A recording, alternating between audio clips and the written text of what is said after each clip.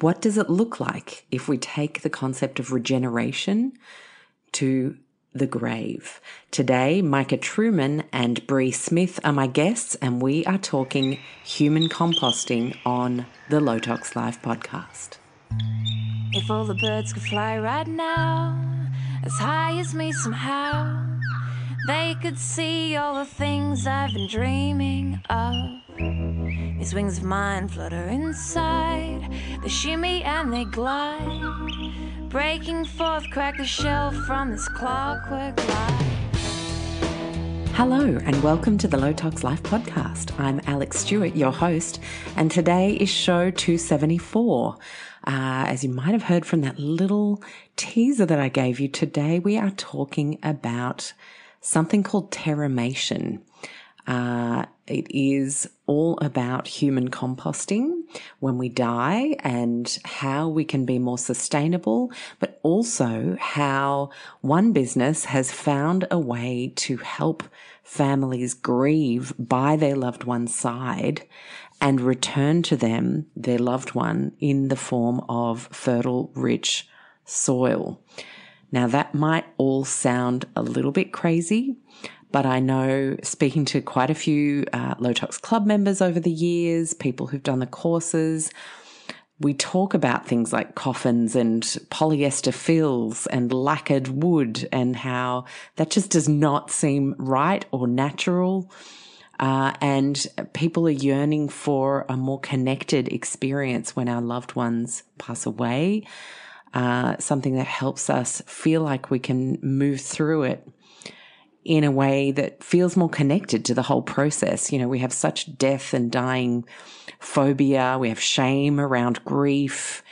We've unpacked that in the show a couple of times in the past. And I think coming across Micah and Bree's work through their business Return Home was really intriguing to me. And I wanted to bring this to the podcast. So I ask you to trust me on this. I felt that I was actually deeply moved by the work they're doing and a way that they have found to bring sustainability and regeneration into death and dying in, I hate the term civilized because that's so arguable, right? In so many ways, but into modern life where we have, as with many things, disconnected from the natural law of things. So I hope you enjoy that conversation with Micah Truman and Bree Smith. It's coming up in just a minute. I want to thank once again our major sponsors, Oz Climate. You have all year round Aussies out there. 10% off their already discounted prices with the code LOWTOXLIFE. Nice and simple. What do they sell? They sell and make incredible quality air filtration units as well as dehumidifiers. And for anyone listening to the show live right now on the East Coast of Australia, you need a dehumidifier for several months of the year in this climate. I would say also for East Coast US, go and check out your local resources. Humidity is a killer when it comes to indoor air health, primarily because once the humidity is at a prolonged rate of over 60% humidity in your indoor environment, that allows for a much greater chance that you're going to have a visit from the ugly friend mold, which might seem annoying that your shoes and your bags get a little bit moldy and your cupboard smells a bit musty.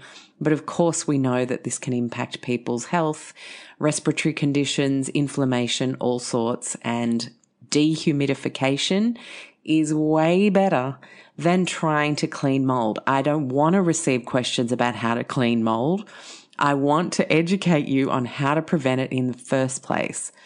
Obviously, with leaks and water damage and floods, it's impossible unless we get to the root cause of things and fix those. But most average houses just retain too much humidity in certain points of the year or throughout prolonged periods of rainfall. And we can mitigate the dangers of mold growing in the environment by having dehumidifiers. So give the guys a call if you're not sure about your floor plan or how many units you might need or what size of unit you might need. We're in a small 2-bedroom and we've got 2 compact 16 litres and they do us just fine. But if you were had a large open plan living dining situation, if you had upstairs, downstairs, then you may need bigger, more powerful units.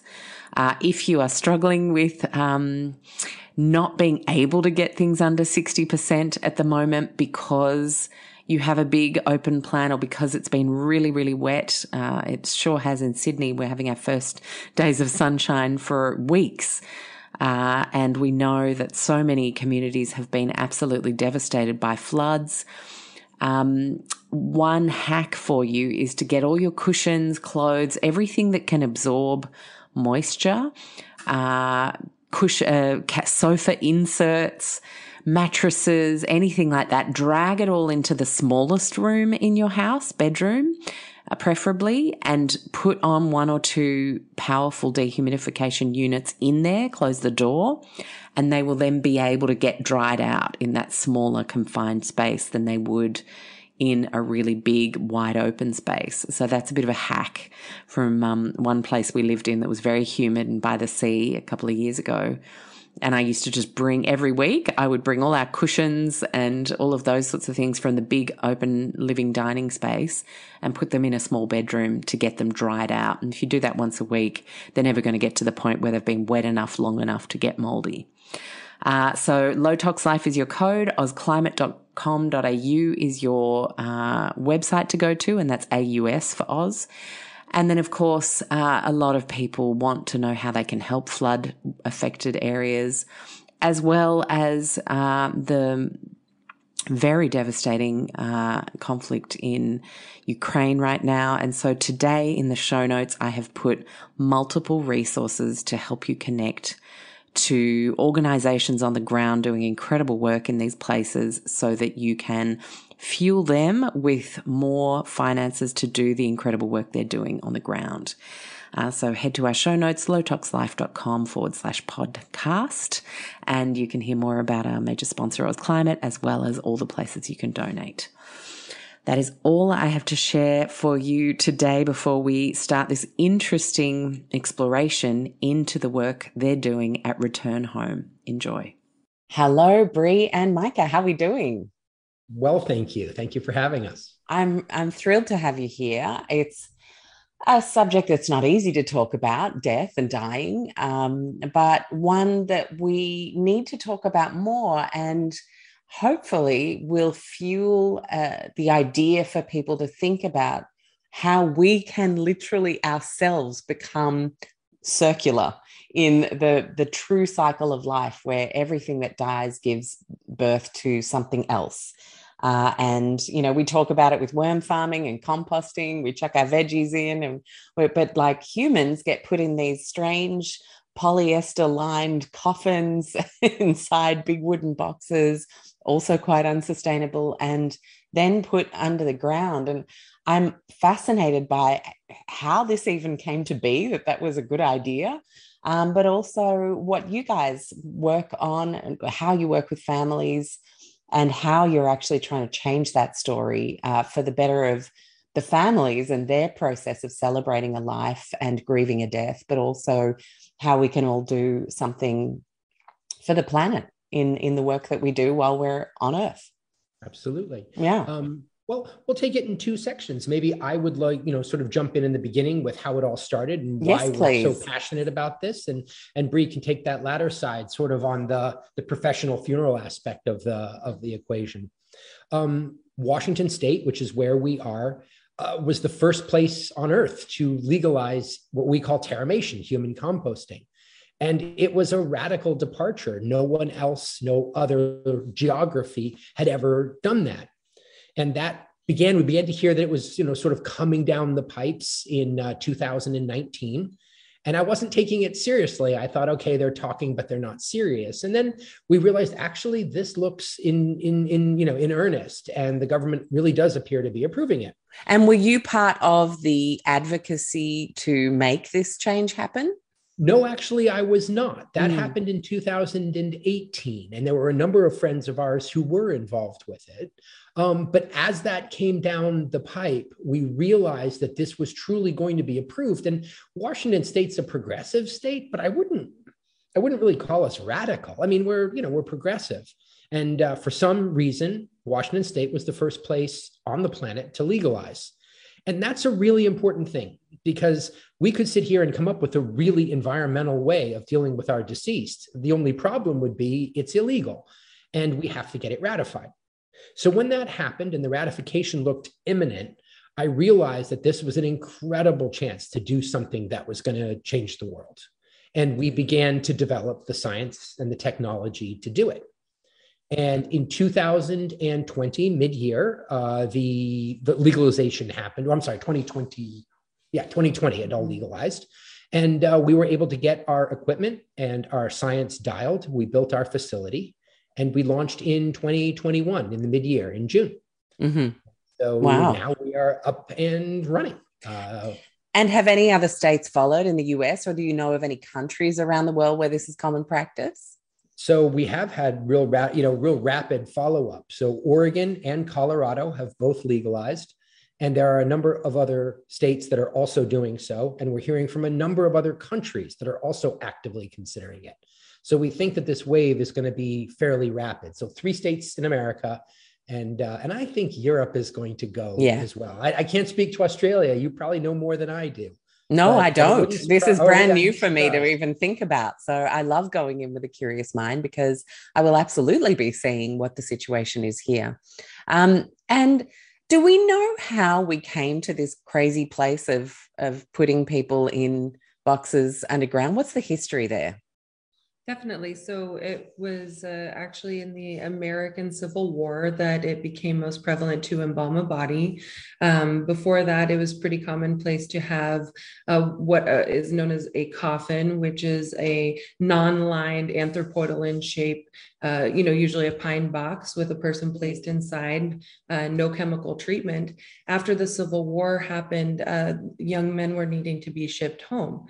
And so they were being preserved in mass and sent back to their place of residence so that their families could say goodbye to them and bury them.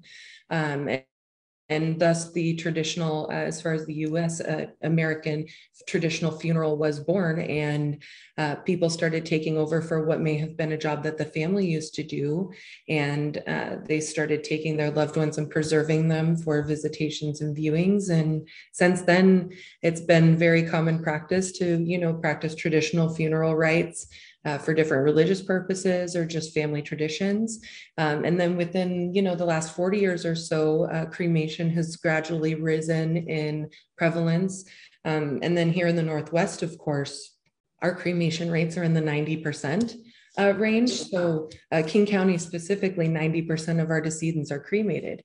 And the environmental impact on both is significant. But for me personally, working in that environment, certainly cremation is something that you don't think of the impact of it until you're participating in it. And can you talk us through specifically what that impact looks like? Oh, definitely.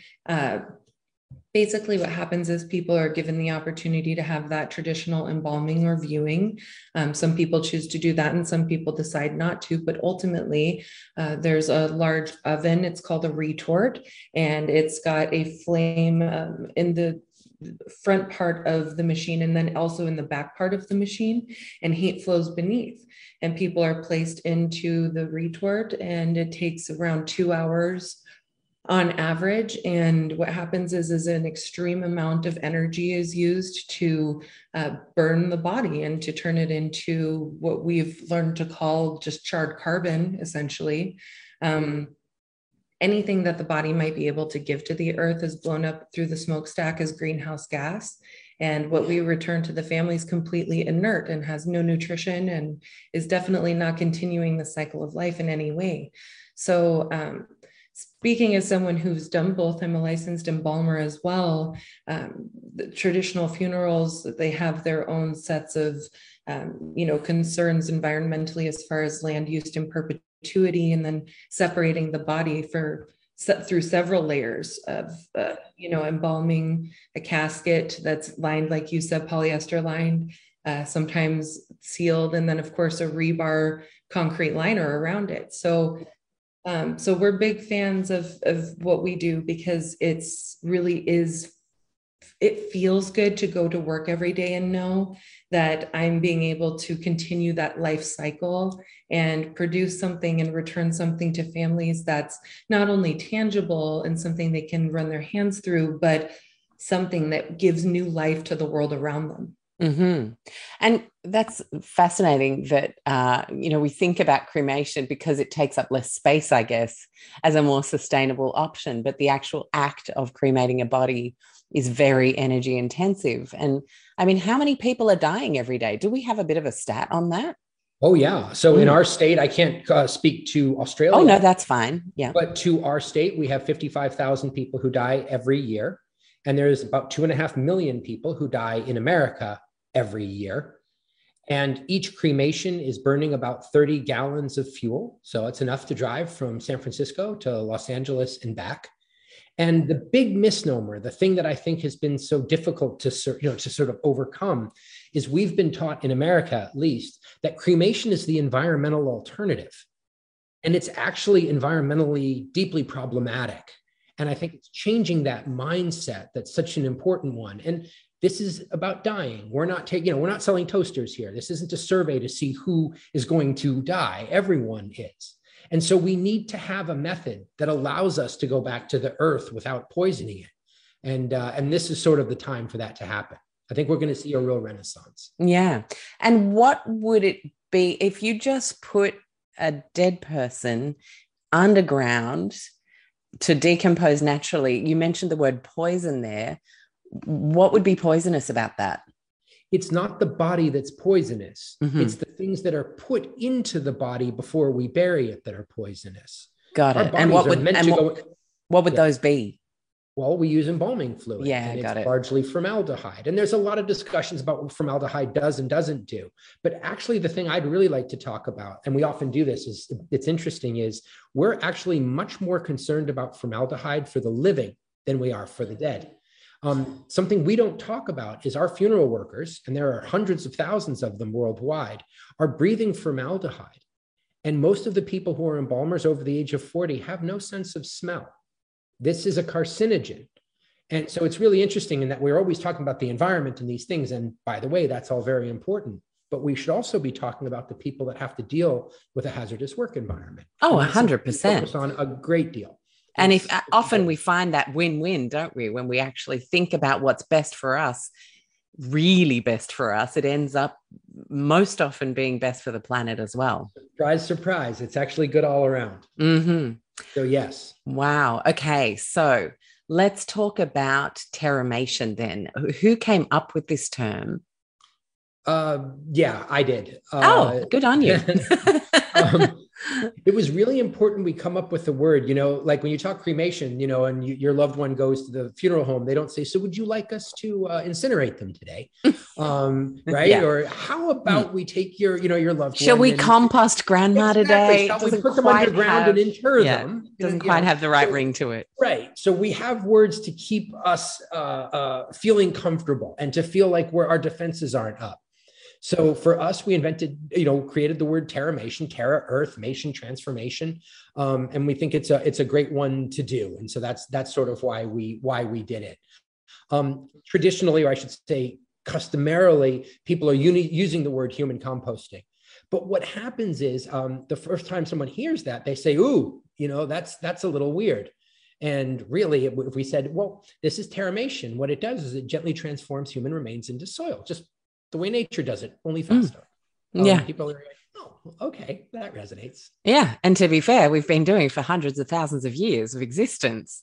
We haven't even done anything. Nature just took care of it. Yeah. So we just sort of want nature to do what it always has done, but we would like to speed it up a touch. Yeah. And within the constraints of modern society and all of the rules we might have to follow to make sure that people aren't just putting people in backyards and there needs to be paths, I guess, for this to be I don't want to use the word policed, but maybe just done in the right way through the right channels. Properly regulated. Absolutely. Yeah, properly regulated. That's exactly what I was trying to say. Absolutely. So we now then have Terramation in the mix of our options for saying goodbye and allowing for that transformation to occur. How do we then avoid formaldehyde use in between when the person passes away and when that ceremony occurs? Well, it's not really required unless you're planning on having a public visitation, at least in the state of Washington, to have your loved one embalmed. Embalming is very specific to different circumstances. In most states, it's not required at all. So even shipping it between states or shipping on an airplane, you can pack people on ice.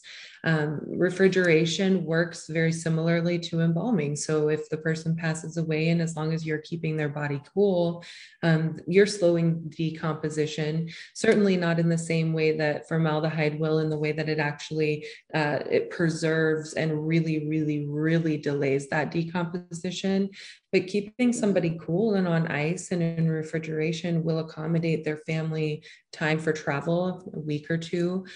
We still prepare people for their loved ones to say goodbye to them. But for us, health and safety standards say that we can't have people viewed publicly. So these are private, small family gatherings where people are coming together to really say a final goodbye to their loved one. But that's something that we really want to change the narrative, is that you can have someone at your home. You know, we would, true to our namesake, be happy to help people in their homes set up and place their loved one on ice bags and things like that, so that they can stay there for a day or overnight, or if the family wants to have some kind of goodbye ceremony at home before they're brought into our care. So we're kind of trying to open people's eyes up to the fact that embalming is absolutely not a requirement unless there are extreme reconstructive circumstances that need to take place. There's certainly a time and a place for it, but it to us is should not be common practice. It's incredibly wasteful in our opinion. And if someone is embalmed, they cannot go into our process. So our process relies on the microbes in our body. Like, we are designed to return to the earth. We're hardwired to do it. And the way it happens is that the microbes in our body, that which digests our own food, transforms us. But if we use formaldehyde or embalming fluid, it kills all the microbes in our body. And therefore, that process cannot go forward. It goes back to your original comment, which is, you know, in a broad sense, if it's bad for one thing, it's tough for another. And so for embalming, it would stop our process cold and make it impossible. Wow. Yeah. That's huge. And so, like, then I think about all of the toxic chemicals that we ingest through processed food, through the things we're putting on our skin, maybe surrounded by agricultural chemicals. Are any of these things hindering the natural process, like on a much smaller scale, obviously, than a formaldehyde application would? Not really. No. I mean, there's not, it would really have to be something quite substantial to stop it. So it would have to be something systemic. So in general, no, we have a couple things that we wouldn't do. So for example, a prion related disease, that is something like Ebola would be something. Now that's not something that would slow the process, but it would prevent us from taking part in a terramation, just because those are contagious diseases. But really, there is nothing really that would prevent us, save something like formaldehyde that would really put it on. Wow. And our so process, sorry. I was just going to say, our process as composting goes, the people in the vessels come up to a temperature where pharmaceuticals and things that might exist within the body are actually made inert, and they're killed during that process. And so what we're finding in soil samples that we've taken is a very, very evenly pH'd and nutritionally dense product that has no trace signs of any of those pharmaceuticals, or maybe, things that people might be taking into their body on a regular basis. So that's also part of why, we love a green burial too, but we're allowed to remove implants, and like hip implants and titanium and things that are inside of the body through our process that aren't going directly into the earth. So we're also saving heavy metals and things of that sort. Wow. And can we then talk about the process? So let's just say 70-year-old male comes through, they've had a metal hip put in at some point in their life, and they had, I'm just going to throw like butt cheek implants because they always had, just a complex there. And so we always talk about females having to change stuff. I'm going to change it. Men also go through these experiences as well, and plastic surgery is huge. So what happens? This body arrives with you guys. What happens? Sure. So the body arrives in our facility, and Bree and Katie are embalmers, funeral directors, morticians, and they have the legal right, which is quite specific, at least in the United States, to alter a body, to take something out. So in the case of this individual, the only thing that we would remove, he doesn't seem to have it, is a pacemaker. And that's a very easily removable thing. And that's the only thing we would do. The reason for that is because it beeps, and we wouldn't want that in our vessels at that time. Other than that, we don't need to remove anything from this 70-year-old man. We use a vessel. It's 8 feet long by 3.5 feet high by 3.5 feet wide. We fill it with organics, alfalfa, straw, and sawdust at a 3-to-1 ratio of organics to body weight. So let's call him Mr. Smith. Mr. Smith weighs 200 pounds. We put 600 pounds of organics, a base of organics, put in Mr. Smith, and fill the rest of the vessel up. We close the vessel and we let it sit for about a month. End of that month, what happens, or actually very quickly, the bulking agent, the organics, act like kindling in a way, bringing the body up to temperature. And then the microbes in the body kick in, and it's remarkable. The body will go north of 160 degrees Fahrenheit. And we use enough energy to power about 1/5 of a hairdryer. That's the net of what we do. Wow. And so once the body begins to go, it is drawing air in exactly like a fire. It's pulling it in the bottom where the air is cool, and it's releasing it out the top, right, where the air is warm and rises. After a month, the body is completely gone. There's some bone left. We reduce it in the same way they do with cremation, except we take that bone, reintroduce it to the soil, let it sit for another month, and it's gone. The bone has actually disappeared. Now, after that first month is where we would remove Mr. Smith's, I take it he had a Brazilian butt lift? Yes, he had a Brazilian butt lift. So we would take out Mr. Smith's implants. Those are silicone bags, and they would be simply sitting in the mix because the body would be gone. And if he had any implants that were actually stuck into his bones, those are easily removable, say hip, I think as you'd mentioned, that would be recycled. And again, the bone would be reduced, reintroduced to the soil, let sit for 30 days and gone. Wow. So we have a very important thing to us. We don't alter bodies. So we don't take it out in the beginning because there's no need. We would only do it once the body is gone, and our process allows for that. Yeah, wow. And is there anything that can be done with the silicone? Boy, I don't believe so. I think silicone is unfortunately going to have to be disposed of as medical waste. Yeah. But we're a lot more familiar with your joints and these sorts of things. And absolutely, they are reusable. Amazing. And so those get plugged into a recycling circular system, turned into new products. Absolutely. And then at what point do we become soil in this process? After 30 days, we are pretty much soil. Wow. It's quite remarkable. And what do we do with this soil? Where does it go? How does it get used? So it's up to the family. The next of kin signs authorizations that release the remains however they see fit. So some families are taking, I guess we should start by letting you know what we end up with, because 800 pounds of organics go or total in the vessel, including the body weight. But what we end up with is the body has transformed and we lose a little bit of water weight. So we're resting right at about 500 pounds of material that we can return to the family. We are noticing a lot of families want to take that full amount of terramated remains home with them. I was going to say, you could plant a rose garden and it would be this incredible, way to, like, every time you would look at those flowers in bloom, you would remember that special person. How amazing. It's beautiful. It really is. We recently had a family. You've seen a tree barrier, right? Where they're planted in a line to protect maybe a home, or recently a family came and got their father, and that's their plan for him. They're planting a barrier on the side of their home that receives the most wind, and he's going to act as a protective covering over their home. So we're seeing a lot of families take the full amount of their loved one home. For those who might be more urban, who don't have that option and maybe the land, what we did is we purchased a greenbelt location. It's about a 10-minute drive north of our facility here in Auburn. And it is a greenbelt as certified by the state of Washington, which means it can never be developed upon.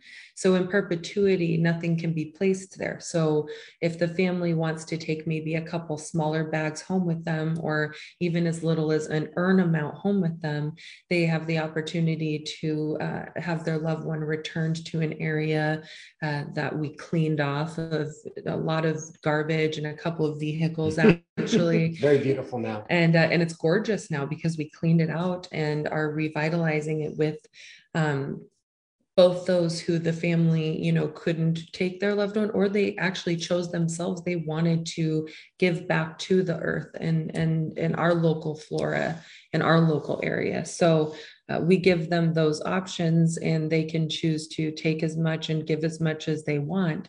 And it's been really interesting for us to see how people have that conversation, because it's so new. Because with burial, there's nothing tangible to return.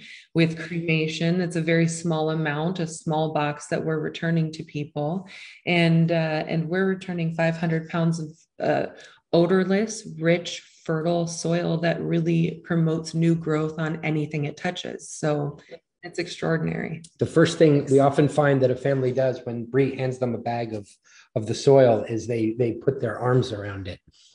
And I don't think that that's something that would happen maybe with cremation. I never saw that with cremation. No. And what an incredible thing, what an incredible process for people to actually make that connection between soil and life. We're in modern, busy, crazy worlds, completely disconnected by nature, certainly in the hyper-urbanized areas where people really have lost that connection. It is a way to actually instantly rebuild it. Totally. Yeah. And you can, something that's different is I've never seen someone open up the bag of cremated remains and, dig their hands inside.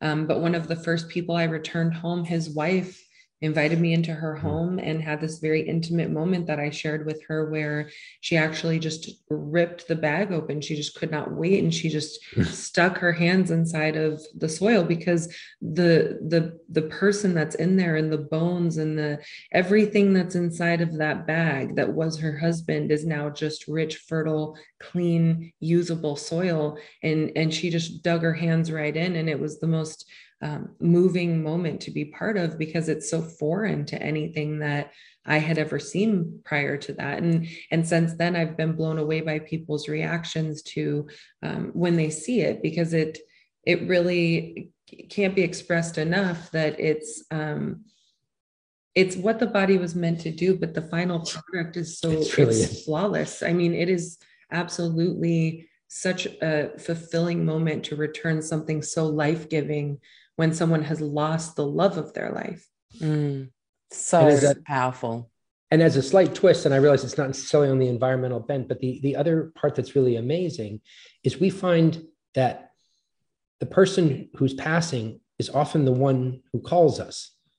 And as Brie always says, yeah. So, it's not often you receive a call, in a funeral home, and the person says, I'm dying and I'm really in a lot of, it's a hard time, but I want you to know I'm just so excited about my upcoming cremation, right? Said nobody ever. Ever. No. Ever. No. In our case, I'm so looking forward to my family taking part in the one digging a ditch in a dark time. Right. No. But for us, it really, no kidding, is. We often get the call from the person themselves. We had a call 2 weeks ago that was made to Bree. A woman called and she said, "Hi, I'll be dying tomorrow with death with dignity." We call it in the United States, which is if you have a painful assisted dying, illness, right? Yeah. Assisted death. She said, very matter of factly, I'll be going tomorrow. Can you make sure that you take care of me? And please make sure my son's okay. And how about that? And so we did. And she was in our care the following day. And so for us, that's an incredibly powerful thing, even for us in this industry, to be handling people like that. Well, you don't normally get to talk to your actual, like the customer is usually gone. It's yeah. We do. We got another call from a man. He'd been dying. He was dying that week, and the phone rang, and it was his wife. And she said, "Well, he's on the phone." And we said, "Well, he can't be because he's really not well." And it was him. And he said, "Hi, I just want to be sure that I can give back. And thank you." And he hung up the phone, and we went and got him later that day as well. So I think there's something deep inside our bones that wants this. I think it's what we're meant to do. And I think it's what we want to do. It's just no one has ever given us the opportunity. And it's compelling. It's compelling. And let me ask, is someone still able to be an organ donor and be a part of your service?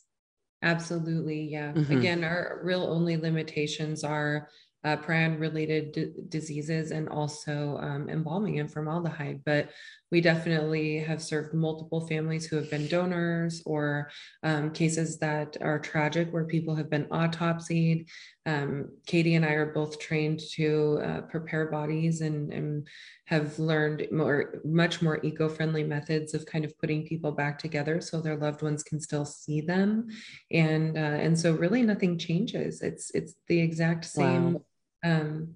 Offering of experiences, except we go a little further and we offer for people to be hands-on if they want to, bathe their loved one with us. Everybody who comes to our facility gets a bath with herbal soap, and we make sure that they're very clean before they're placed in the vessel, just because for us it's a matter of their dignity and respect for their body, and really creating rituals that are for our staff to remember that each person is someone who is loved and cherished. And so we invite families to participate. So they can be donors, they can be, have had, any kind of surgeries. And usually we're still able to allow the family a final goodbye and then proceed with our process. Wow.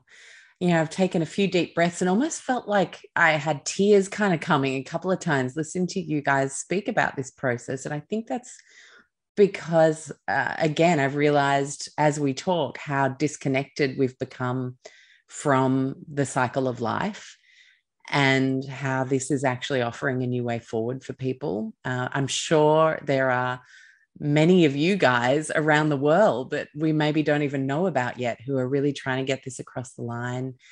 It feels like a rewising, just if we spoke to Indigenous leaders about this, they'd be like, yeah, and? Exactly right. Because of course this makes sense. Right. Yeah.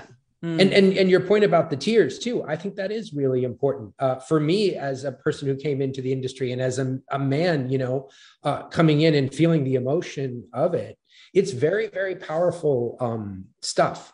And I find that it's deeply affecting to everybody involved, including my team of, funeral directors, because many of the times we're doing something we actually haven't done before.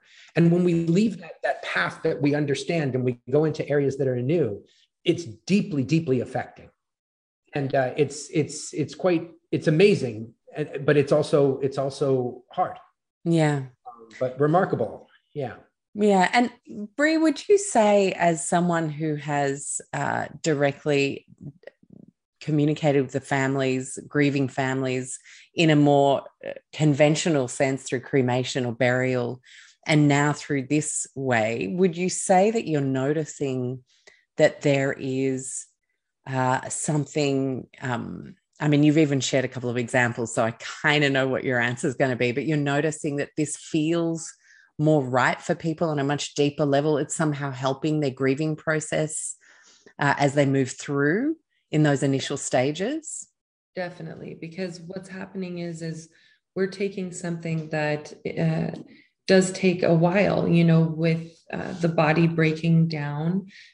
Instead of meeting with a family on a Monday, cremating their loved one that Wednesday and returning them in the urn that Friday, and I never see that family again, I'm meeting with families and having 2 months of time where I'm able to help guide them through their journey, whether their grief journey is them being heartbroken and just devastated through the whole process, or they need to come see their loved one every single day when they're at our facility. We are open to the public to be visited so that people can see what we do. And families come visit their loved ones and they decorate their vessels and they take time. And what we've seen is a real development of people's grief journey a lot deeper than we have seen before, because we have so much more time with them and we get to take them by the hand and really walk them through. And another, point to make is that we don't rush them through anything. There's no hurry for us to schedule a service. There's no hurry for us to have you sign the paperwork so that we can keep the crematory running. There's no rush. And so if the family isn't ready to make arrangements for a little while, we give them the time that they need and we meet them where they are.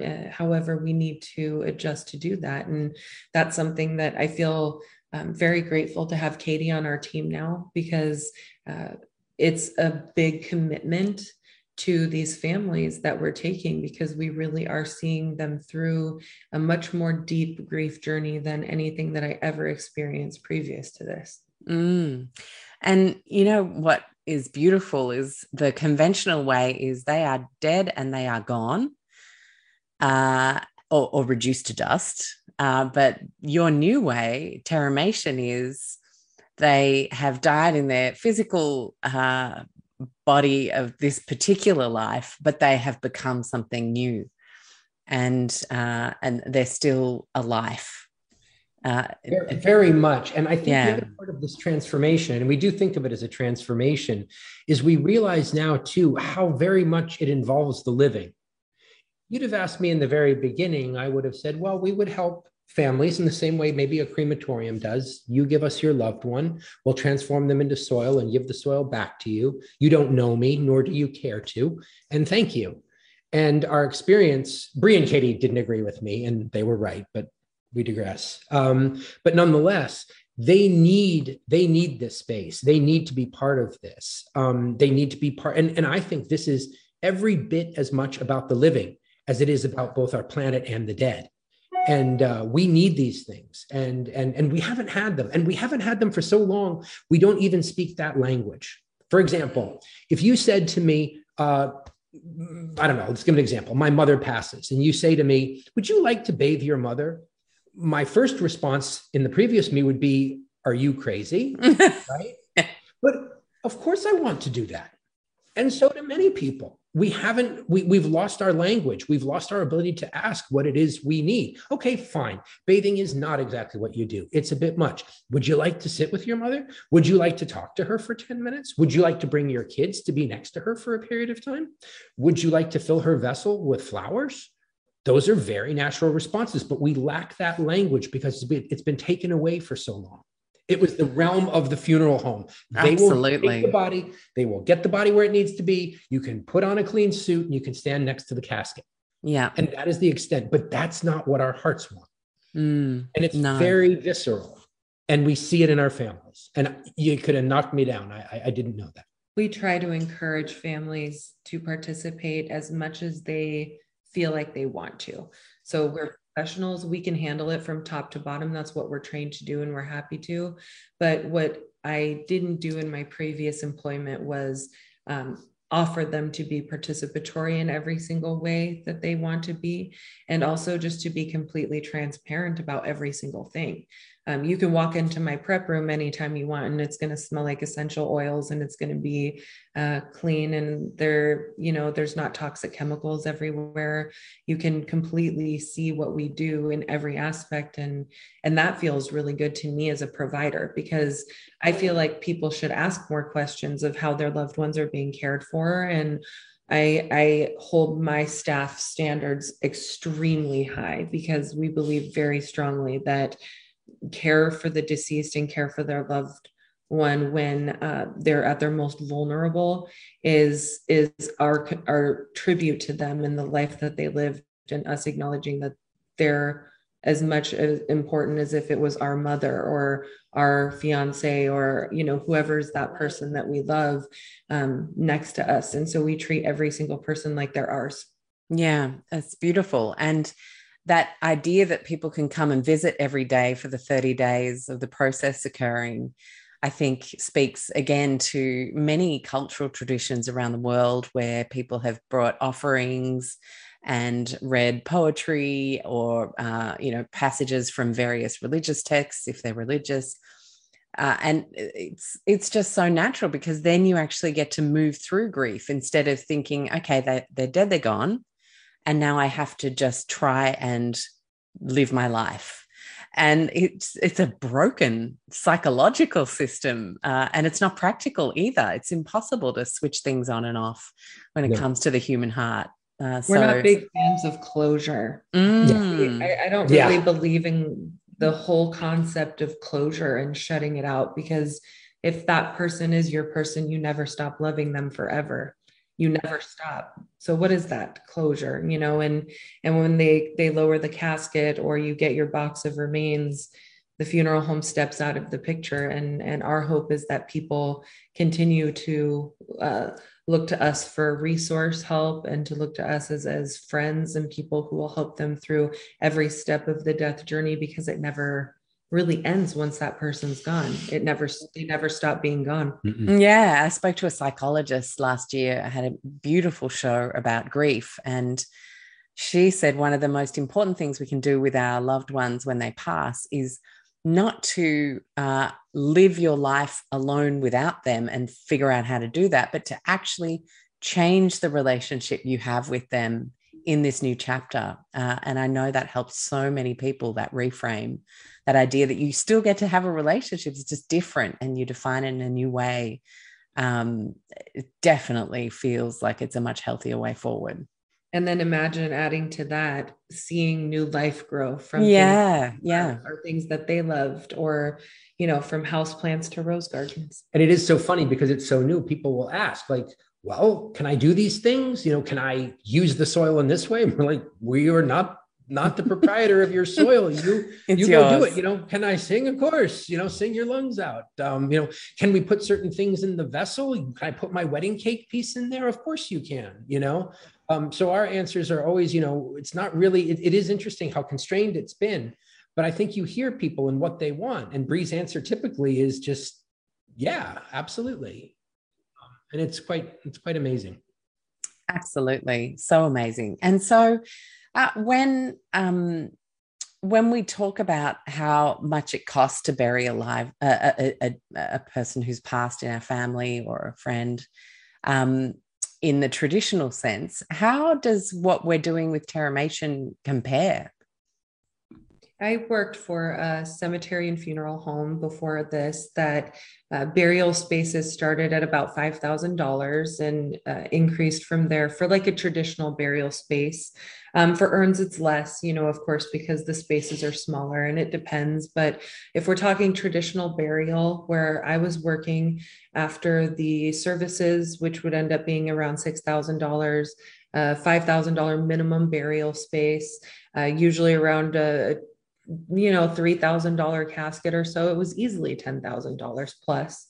And that was on the lower end. So for a cremation with a memorial service, we're sitting at about that $5,000 mark as well. And our services are $4,950. We wanted to be extremely competitive to what exists right now and already. But to us, it's also a matter of knowing that they're in our care for so long that, you know, it's like a vacation. It's like going and staying in a place for 2 months, you know, and so we tried to make it reasonable and cost effective for people while also being able to maintain profitability to some extent. So. Well, you have to live, absolutely, for sure. But at the same time, I think it's amazing that you've managed to keep it comparable to other options, if not less in some cases, because so often making the right choice, making the more sustainable choice, usually means you end up having to fork out more. Like if you want to get the decent quality stainless steel bottle, like just talking about an everyday example that's going to last you 20 years, it tends to cost 4 times the price of the cheap tinny one at the $2 shop. And so, you know, we're often faced with these sacrifices to do the better thing, whereas here we're not, which I think is really amazing that you've been able to achieve that. So how do we actually make this the standard way in the industry, if you like? I hate using the word industry when it comes to death and dying, but it is one, and it is a business at the end of the day. Are there hopeful stories that you see when it comes to, you mentioned that there were a couple of other states that had legalized it. Do we think it's about showing a business case for it and a psychological case for it that then accelerates the change and makes this a worldwide norm? There is one thing that's stopping this from going like wildfire across the planet, I believe, and it's the fact that it's death. You are far more adept at this than we are, and I know you're talking about environmental issues all day long. And many of them are just commonly discussed. I don't know, the food we eat, the cars we drive, the air we breathe. And these are things we talk about and we do it freely. We might disagree, but it's not taboo, and have at it. We're talking about dying, and that involves acknowledging our mortality. But even more importantly, it involves acknowledging that the people we love, our family, our friends can die. And that prevents the discussion. And it's not about a business or a funeral industry. It's about we as a global community discussing amongst ourselves what it is we want when we die. What is it we want with our loved ones when they die? And that actually is where you come in. It's the spreading of this discussion. And what happens is when we first talk about a disposition method like this, it's very easy to be sort of pigeonholed, no pun intended, as a cuckoo bird, right? Where it's like, oh, this is really weird. These people are talking about composting people. Really? I don't know. Putting people in blast furnaces seems like a lot to me, you know? Or in a polyester coffin. Really interesting. Yeah. When they go, well, that's disgusting, our answer is usually compared to what? So I think what it really is a breakdown of these fears in us and our ability to, this is going to happen around the kitchen table. It's not about being a business. It's about us talking to each other about what it is we want and clarity with that. And I'm just going to give one quick one that I think is both painful, but also hopeful, which is our first 5 people who came to us were young. They were under the age of 40. In fact, I think that most of them were under the age of 35. And there's a very specific, or I wouldn't say specific, but a power, the power of that grief is quite something. And in seeing that, of course, it was hard. But there was another side to it, which is we realized very quickly as we saw these young people coming to us, they chose us. They called us a lot of the time. They made sure that this was done. And I think what that says to us is our youth, our young people are going to teach us how to die better. And we think that's incredibly important. That discussion has to begin. And I actually don't know if it's going to come from, I'm 50, my generation. I have great hope in our younger ones being able to begin this discussion, hopefully talking to their mother and their grandfather and beginning this. Yeah.